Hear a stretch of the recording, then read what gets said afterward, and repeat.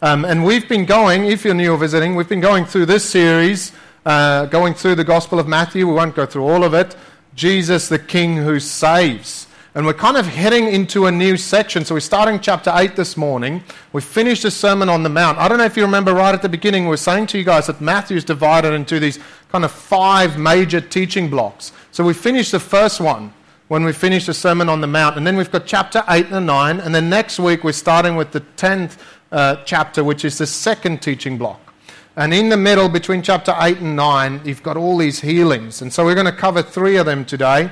But feel free to read through chapter 9 and the rest of chapter 8 through the week. So I'll be jumping in and out of chapter 8 as we do this to hopefully give you a bit of a big picture of chapter 8 and 9. Okay, so we're in Matthew chapter 8 from verse 1, and we're going to be reading through to verse 17. Matthew chapter 8 from verse 1, and I'm reading from the ESV. When he, that's Jesus, when he came down from the mountain, great crowds followed him, and behold, a leper came to him and knelt before him, saying, Lord, if you will, you can make me clean. And Jesus stretched out his hand and touched him, saying, I will, be clean. And immediately his leprosy was cleansed. And Jesus said to him, see that you say nothing to anyone, but go. Show yourself to the priest and offer the gift that Moses commanded for a proof to them. And when he entered Capernaum, a centurion came forward to him, appealing to him, Lord, my servant is lying paralyzed at home, suffering terribly. And he said to him, I will come and heal him. But the centurion replied, Lord, I am not worthy to have you come under my roof, but only say the word, and my servant will be healed. For I too am a man under authority, with soldiers under me. And I say to one, go, and he goes. And to another, come, and he comes. And to my servant, do this, and he does it. When Jesus heard this, he marveled, and he said to those who followed him, truly I tell you, with no one in Israel have I found such faith. I tell you, many will come from east and west and recline at the table with Abraham, Isaac, and Jacob in the kingdom of heaven, while the sons of the kingdom will be thrown into the outer darkness. In that place there will be weeping and gnashing of teeth. And to the centurion Jesus said, go, let it be done for you as you have believed. And the servant was healed at that very moment. And when Jesus entered Peter's house, he saw his mother-in-law laying sick with a fever. He touched her hand, and the fever left her, and she rose and began to serve him. That evening they brought to him many who were oppressed by demons, and he cast out the spirits with a word, and healed all who were sick. This was to fulfill what was spoken by the prophet Isaiah. He took our illnesses and bore our diseases. Let's pray. Lord Jesus, you obviously have great authority as we look at this passage. And we pray that you would use that right now to speak to us, to address us, to work even in the deepest, sometimes darkest corners of our hearts, to expose things that need to be exposed and bring to light wonderful truths about you and about the gospel, and about how to live with one another and how to live in this world.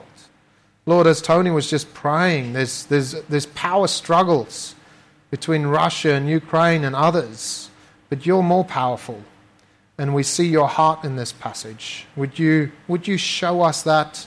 Would you comfort us and lead us in this time when there's sickness, not just in this passage back then, but around us as COVID creeps closer and closer. And so, lead us now and bless us with your word. And we pray this for your glory and for our good. Amen. We were going to have some dedications today, and so I didn't even do an intro. I couldn't really think of a good one anyway, but I was trying to keep it short. So we're just going to get straight into the passage.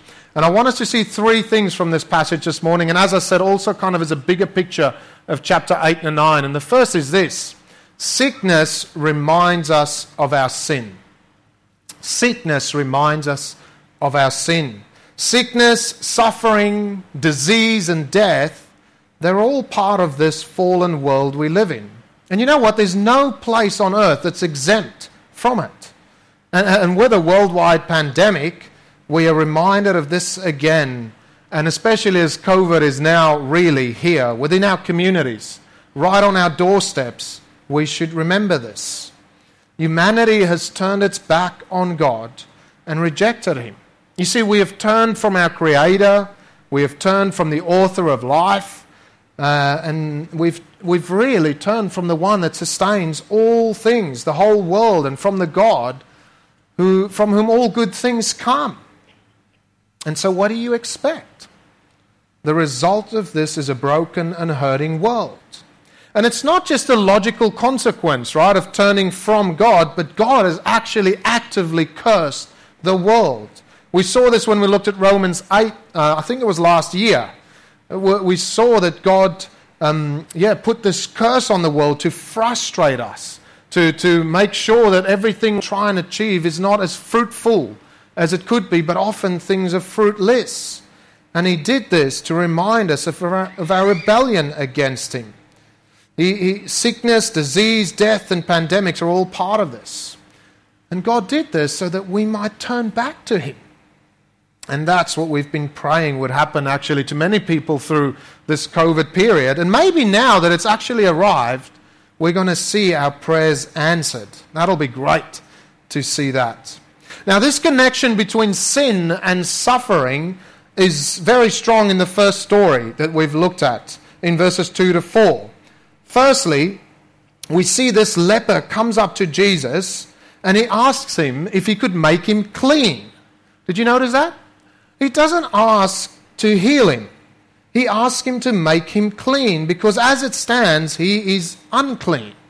Now, leprosy is a horrible skin disease, right? It kind of makes your skin all white. It creates nasty sores and kind of open wounds. And apparently you can even lose the end of your fingers or your toes from it. It's a physical, nasty sickness. So why is it that this guy comes and he asks Jesus to make him spiritually clean? You know, like, shouldn't be a physical question that he asks and not a spiritual? But that's what the leper does, and that's what he's talking about, is being spiritually unclean. He's ritually unclean because of this leprosy. And he can't go to the temple, he can't gather with God's people the way that everyone else gets to, and he can't enjoy the many blessings of worshipping God as a community. And so in this picture we are reminded that sickness is a part of a bigger problem, the problem of sin. And it becomes even more clear in verse 4 when after Jesus heals this man's leprosy, he tells him this: "See that you say nothing to anyone, but go, show yourself to the priest and offer the gift that Moses commanded for a proof to them." I mean, firstly, we see that Jesus is not against the law, as he said so many times. He tells people to go and do it.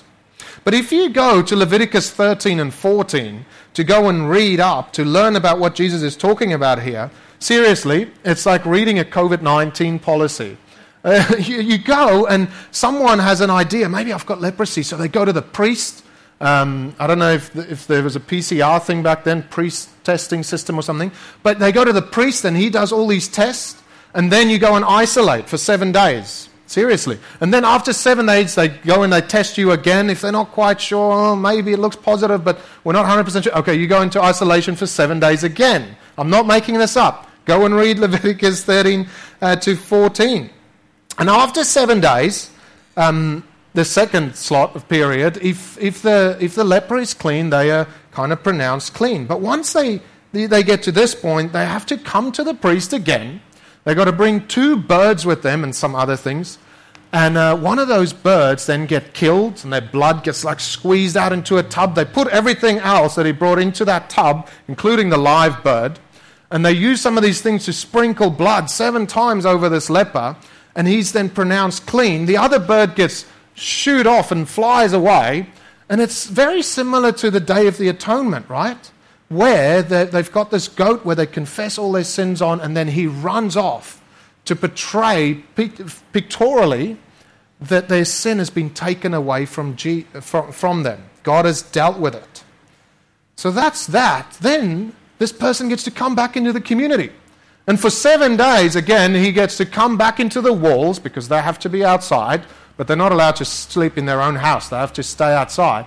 After 7 days of that, they have to bring 3 more animals. They bring 3 lambs. And a sin offering is made, a guilt offering, and a burnt offering. All of this so that they can be made clean again.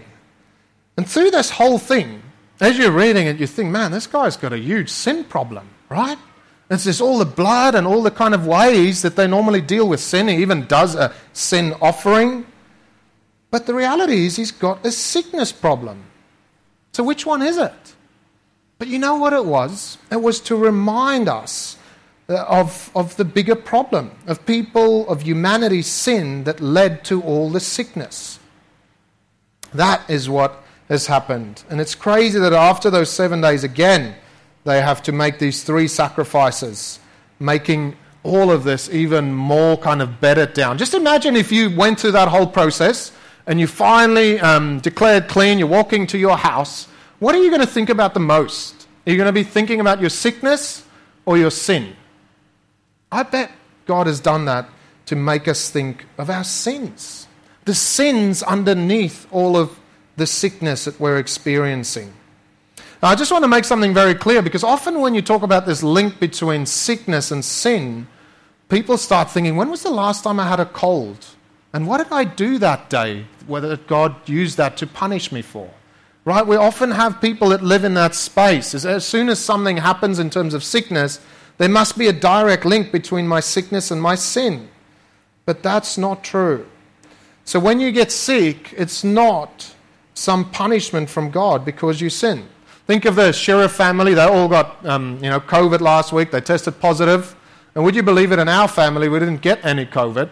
And so does that mean that we're like little angels there in our house? Compared to them, they must have done something really bad?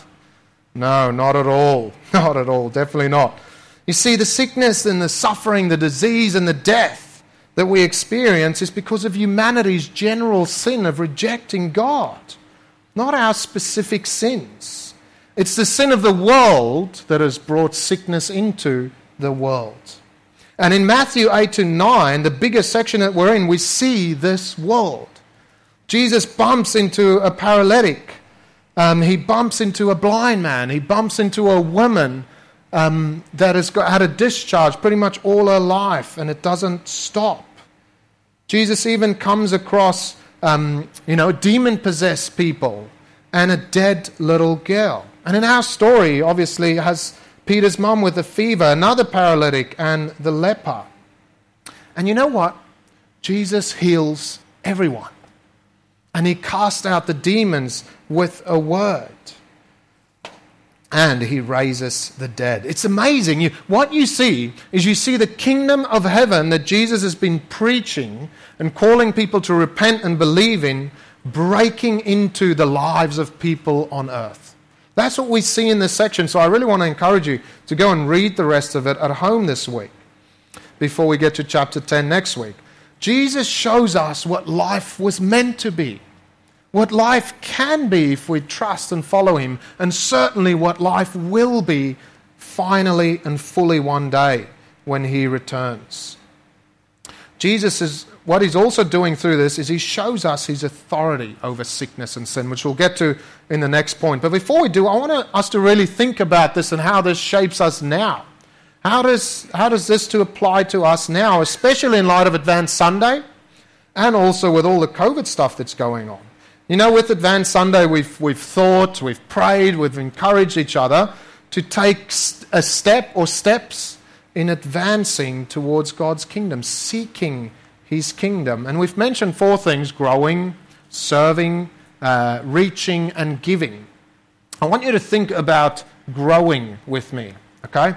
Sickness is meant to remind us of our sin. So as COVID no longer remains something out there, somewhere far away from us, but actually managed to get through our closed borders, would you believe it? And it's now on our back steps, if you like, right on our patios. How are you growing in your faith? Are you consumed thinking about COVID, or are you letting COVID do what God intends for it to do, which is to focus on your heart? Not to think about the sickness, but to think about the sins that are hiding in there. To check your heart. Make sure, have I dealt with this? Have I given this over to Jesus? Am I trusting Him for what happens even if COVID was to take my life? When things are so shaky, as we kind of saw last week, are we building our lives on the rock-solid words of Jesus during this time? The school shuts down, now these guys are in isolation, now this guy comes off the team. Everything just seems so unstable. Are you taking Jesus' words and building your life on them? Rock solid, having a firm foundation under your feet, growing in that. This time of testing is meant to purify and strengthen our faith and make us more like Jesus.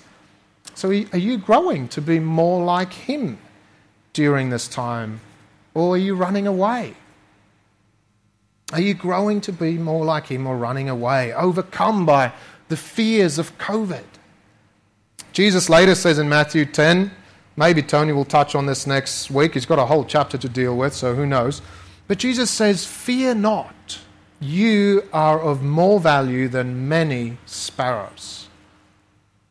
Have you let those words minister to you? If you're one of the people that are particularly afraid of COVID, do you believe it? Or at least, are you growing in believing it? Because none of us believe perfectly, but we are growing in it. So, sickness reminds us of our sin, and hopefully you are using this time and pleading that God would grow you through it. That's the first thing. Second thing is this: Jesus has authority over sickness and sin. Now look, it's very obvious from our passage that Jesus had authority over sickness, isn't it? I mean, I was thinking even the blind man that He healed could see that. You know, it's that obvious. He says, "Be clean," to the leper, and immediately he's healed. He says, "Go, let it be done," to the centurion, and his servant is healed that very moment. He touches the hand of Peter's mother-in-law, and her fever leaves her. And He also cast out demons by simply speaking. I mean, Jesus just oozes power, right? We saw this last week as we finished the Sermon on the Mount. Have a look at this. Matthew 7, 28 to 29. When Jesus finished the Sermon on the Mount, all these sayings, the crowds were astonished at His teaching, for He was teaching them as one who had authority and not as their scribes. Jesus showed Himself the teacher with authority, and now in this new section He's showing us as the one with authority over sickness and sin. And it's particularly clear from what the centurion says in verses 8 to 10. Look at it with me, verses 8 to 10. "But the centurion replied, 'Lord, I am not worthy to have you come under my roof, but only say the word, and my servant will be healed. For I too am a man under authority, with soldiers under me, and I say to one, go, and he goes, and to another, come, and he comes, and to my servant, do this, and he does it.' And when Jesus heard this, He marveled, and He said to those around Him who followed Him, 'Truly I tell you, with no one in Israel have I found such faith.'" You see, the centurion, as someone, with authority, who's also under authority, this guy knows how to spot authority, right? And when he looks at Jesus, he sees it. Ultimately, it seems like what he's saying to Jesus is, "Hey, Jesus, unlike me, you're not actually under any authority, but you have authority over everything. And so simply speak. Just speak with your powerful, authoritative words as the one that has authority over all things, and my servant will be healed." And Jesus praises the centurion. He says he's found no one who has seen that clearly, Jesus' authority, and trusted so simply in His word.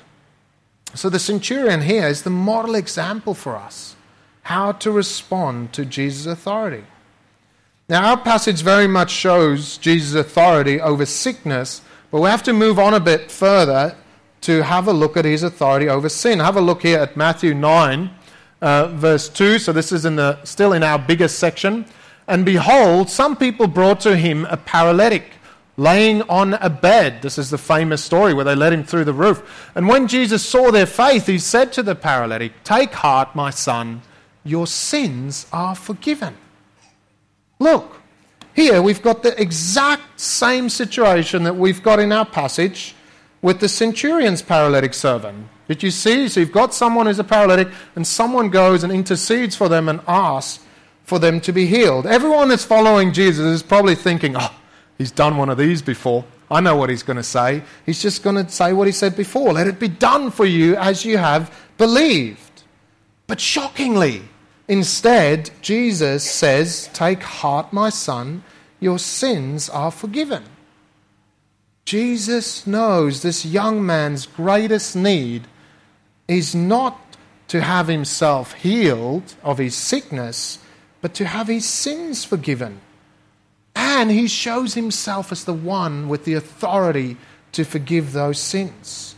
You see, for Jesus, our primary problem is to be without sin, not to be without sickness. Look what he says a bit later in Matthew 9, verse 12. "Those who are well have no need of a physician, but those who are sick. Go and learn what this means. I desire mercy and not sacrifice. For I came not to call the righteous, but sinners." You see, here Jesus talks about sin as a sickness. And he likens himself to a doctor, and he says that he's come to heal that sickness, the sickness of our lack of righteousness. And here in this section, especially in chapter 9, we see Jesus wanting to deal with the sickness, if you like, behind the sickness and the disease. Jesus wants to heal us from the spiritual sickness that all our physical sicknesses are pointing to. I listened to a doctor a few years ago when I was still at college, so this was, it was only the other day, really. I was listening to him at a men's event at a church in Geraldton. It was an evening thing, and he was asked to come and talk about physical sicknesses and how the blokes should be looking after themselves better. And there were some funny questions from guys with huge beer bellies. But anyway, that's another story.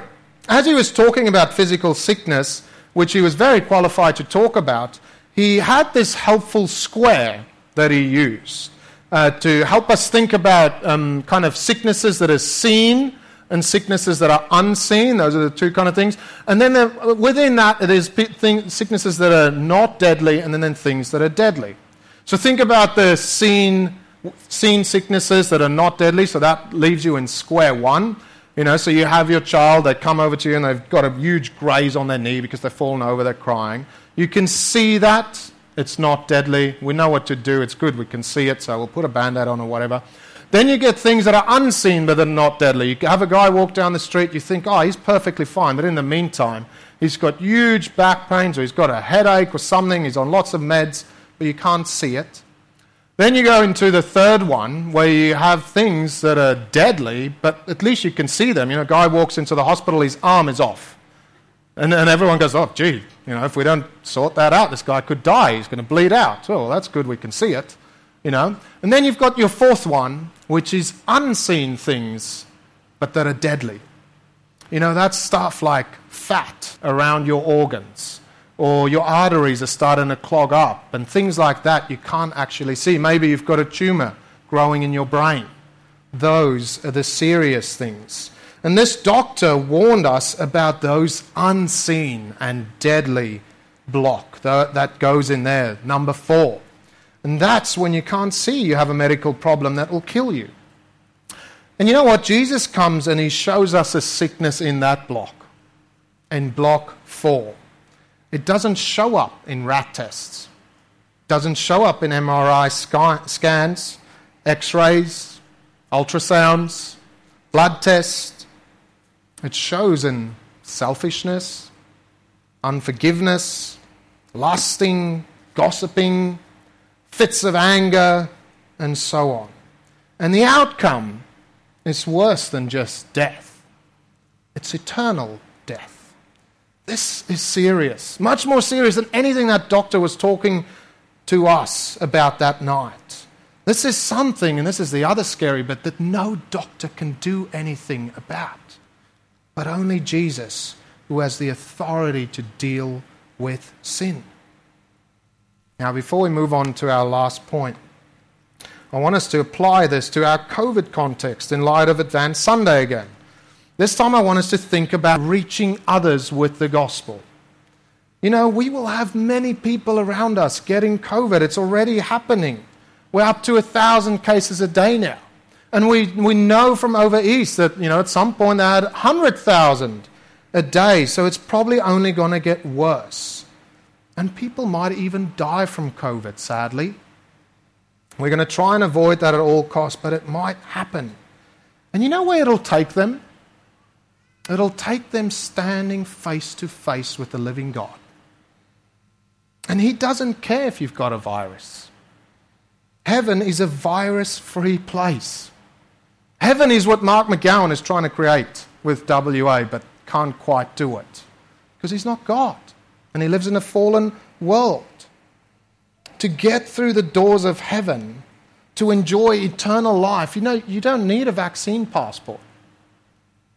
It doesn't matter. And I'm not trying to downplay these things. Hear me very carefully. I'm not trying to downplay these things. But the reality is your status before God is much more important than your vaccination status. It's your status with God that matters after death. And so are we sharing Jesus with people that they might enjoy a right standing before God, to have a great status before Him because of Jesus? Or are we too afraid to talk to people around us because we're so scared of catching the virus? Or are we happily talking, but we're not actually talking about Jesus? We're just talking about, and this one's been very challenging for me, talking about what the government should have done and whinging about the mask and the vaccination, this and that, and all this stuff related with COVID. But we don't actually share the Christ with people that can help people beyond what COVID can do at its worst. We need to deal and talk to people about sin. You see, are we more concerned about people ending up in hospital beds or ending up in hell? Listen, I don't want you to think that I don't care about COVID or caring about each other. We want to be carefully caring for each other. But Jesus pushes beyond the physical sicknesses in this world, in this section in particular, to much deadlier consequences of sin. Later on, He'll say something like, don't be scared of those who can kill the body, but be scared of Him who can put body and soul in hell. We should view our world and those around us in the same way that Jesus does, and make sure that we trust in Jesus, who has the authority to deal with our sickness and our sin. So during this time, when COVID is going to spread, fears are going to rise, let's be rock solid, telling people about Jesus, not shying away from COVID, but pointing them to the Christ, who can give them hope and life beyond death. That's the second point. So we've seen that sickness, not Jesus. Sickness reminds us of our sin.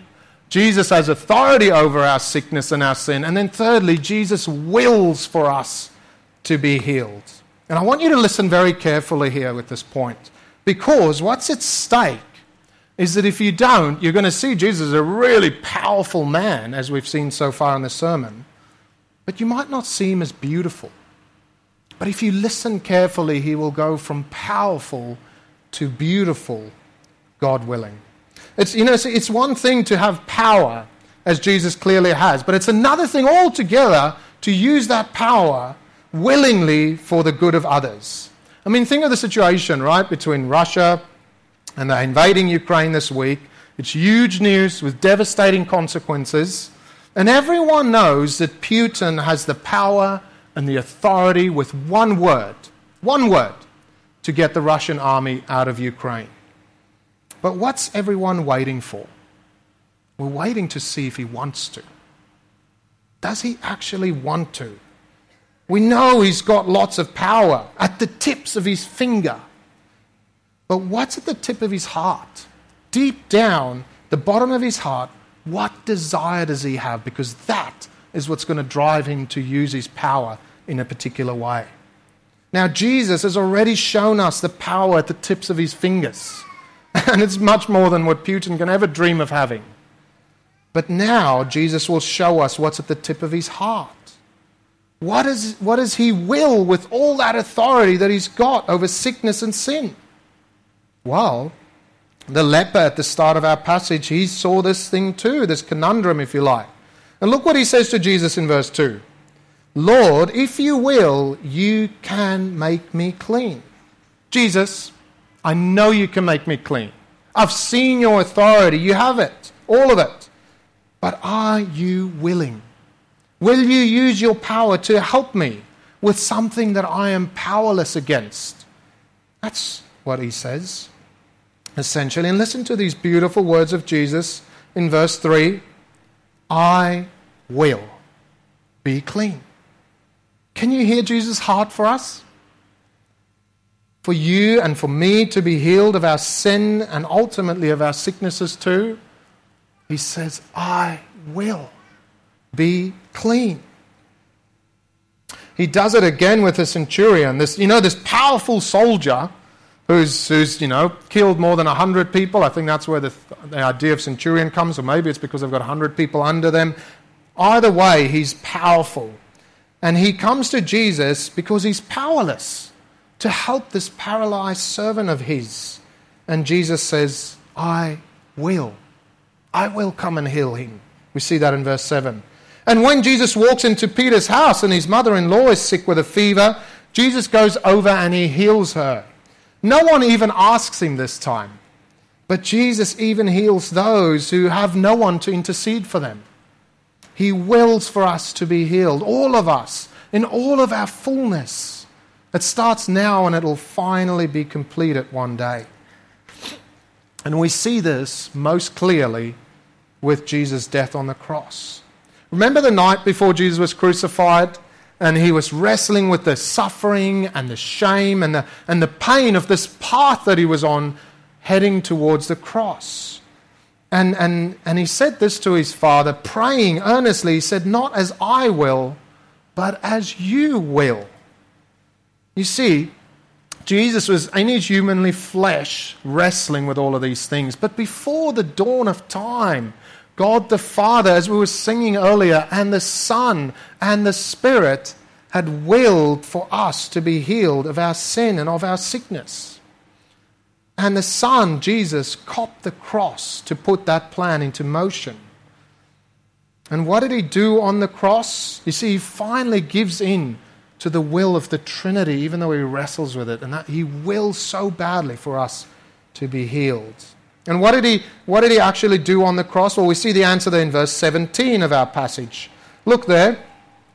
It says from the book of Isaiah, it quotes, it says, he took our illnesses and bore our diseases.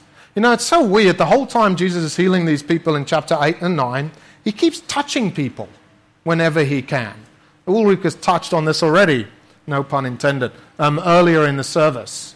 Jesus would heal someone. Clearly, he does it with his word, but then he just just them. And so everyone must think, why is he doing that? You're not meant to do that.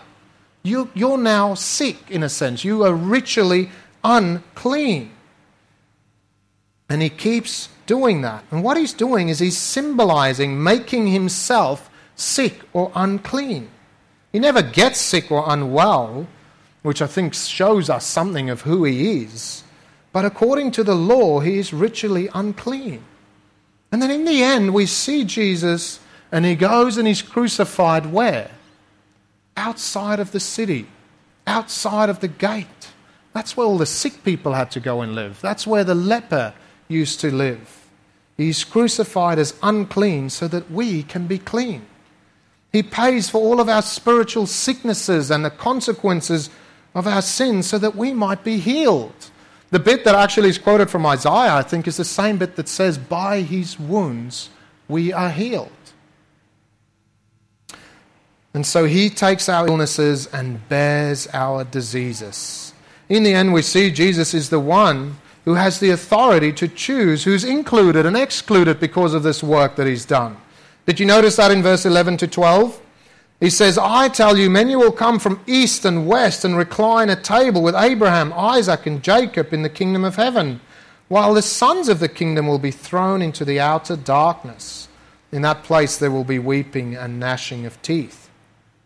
See, Jesus is saying you're no longer included in the kingdom of heaven based on your relationship with Abraham, with Isaac or Jacob, whether you're relatives of theirs, these Jewish patriarchs. No. Some of the patriarchs' sons and daughters, their very blood family, will be cast out and thrown into the outer darkness.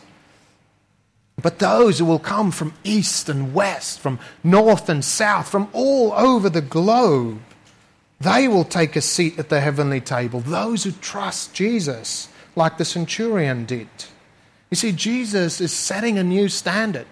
Man, how it must have hurt when he said, I found no one like this with this kind of faith in all of Israel. Just imagine a Jew hearing that. And then Jesus says, no. The new and only way into God's heavenly kingdom is me. You trust him, you enter. You reject him, well, you're rejected. But he wills for us to be healed in all of its fullness. We just have to trust him.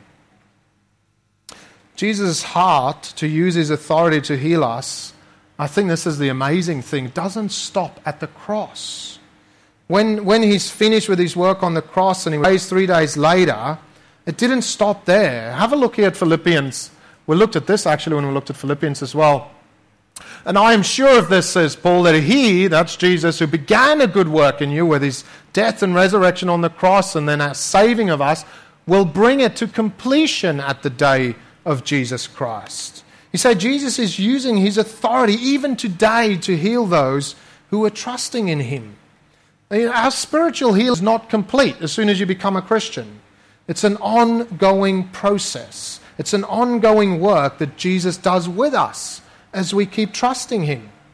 And so whatever it is that we're going through right now as followers of Jesus, his heart is for us to grow. And he'll use all of his authority, everything at his disposal, to help us with that if we let him.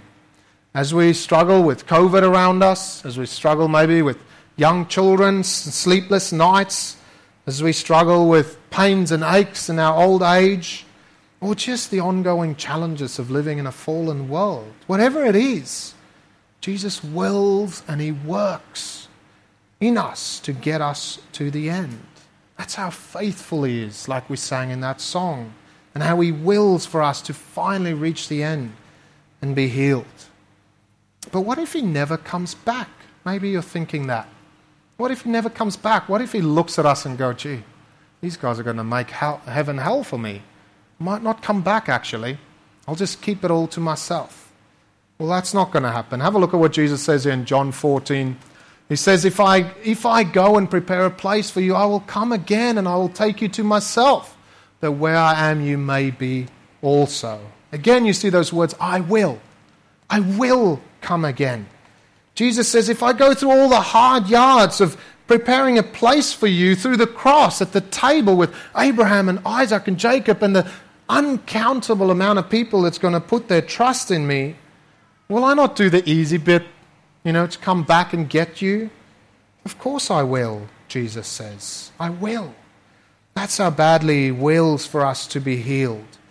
And on that day when he comes back, we'll be fully healed, both spiritually, with no trace of sin in us, as well as never experiencing any sickness or suffering or disease or death. So I guess as we finish, the question for all of us is this.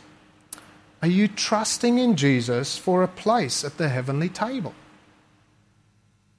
Are you trusting in you now so that you can be included then?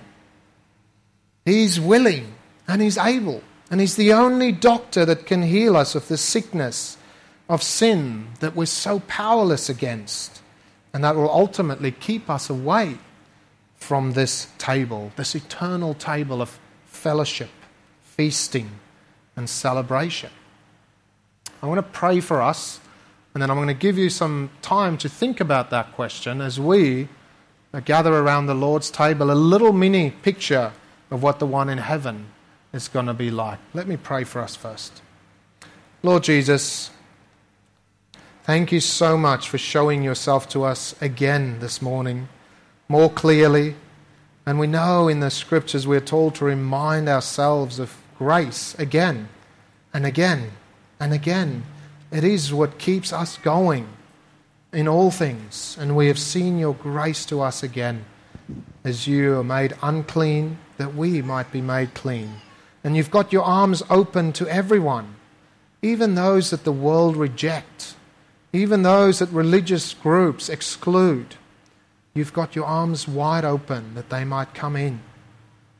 And so we thank you for that.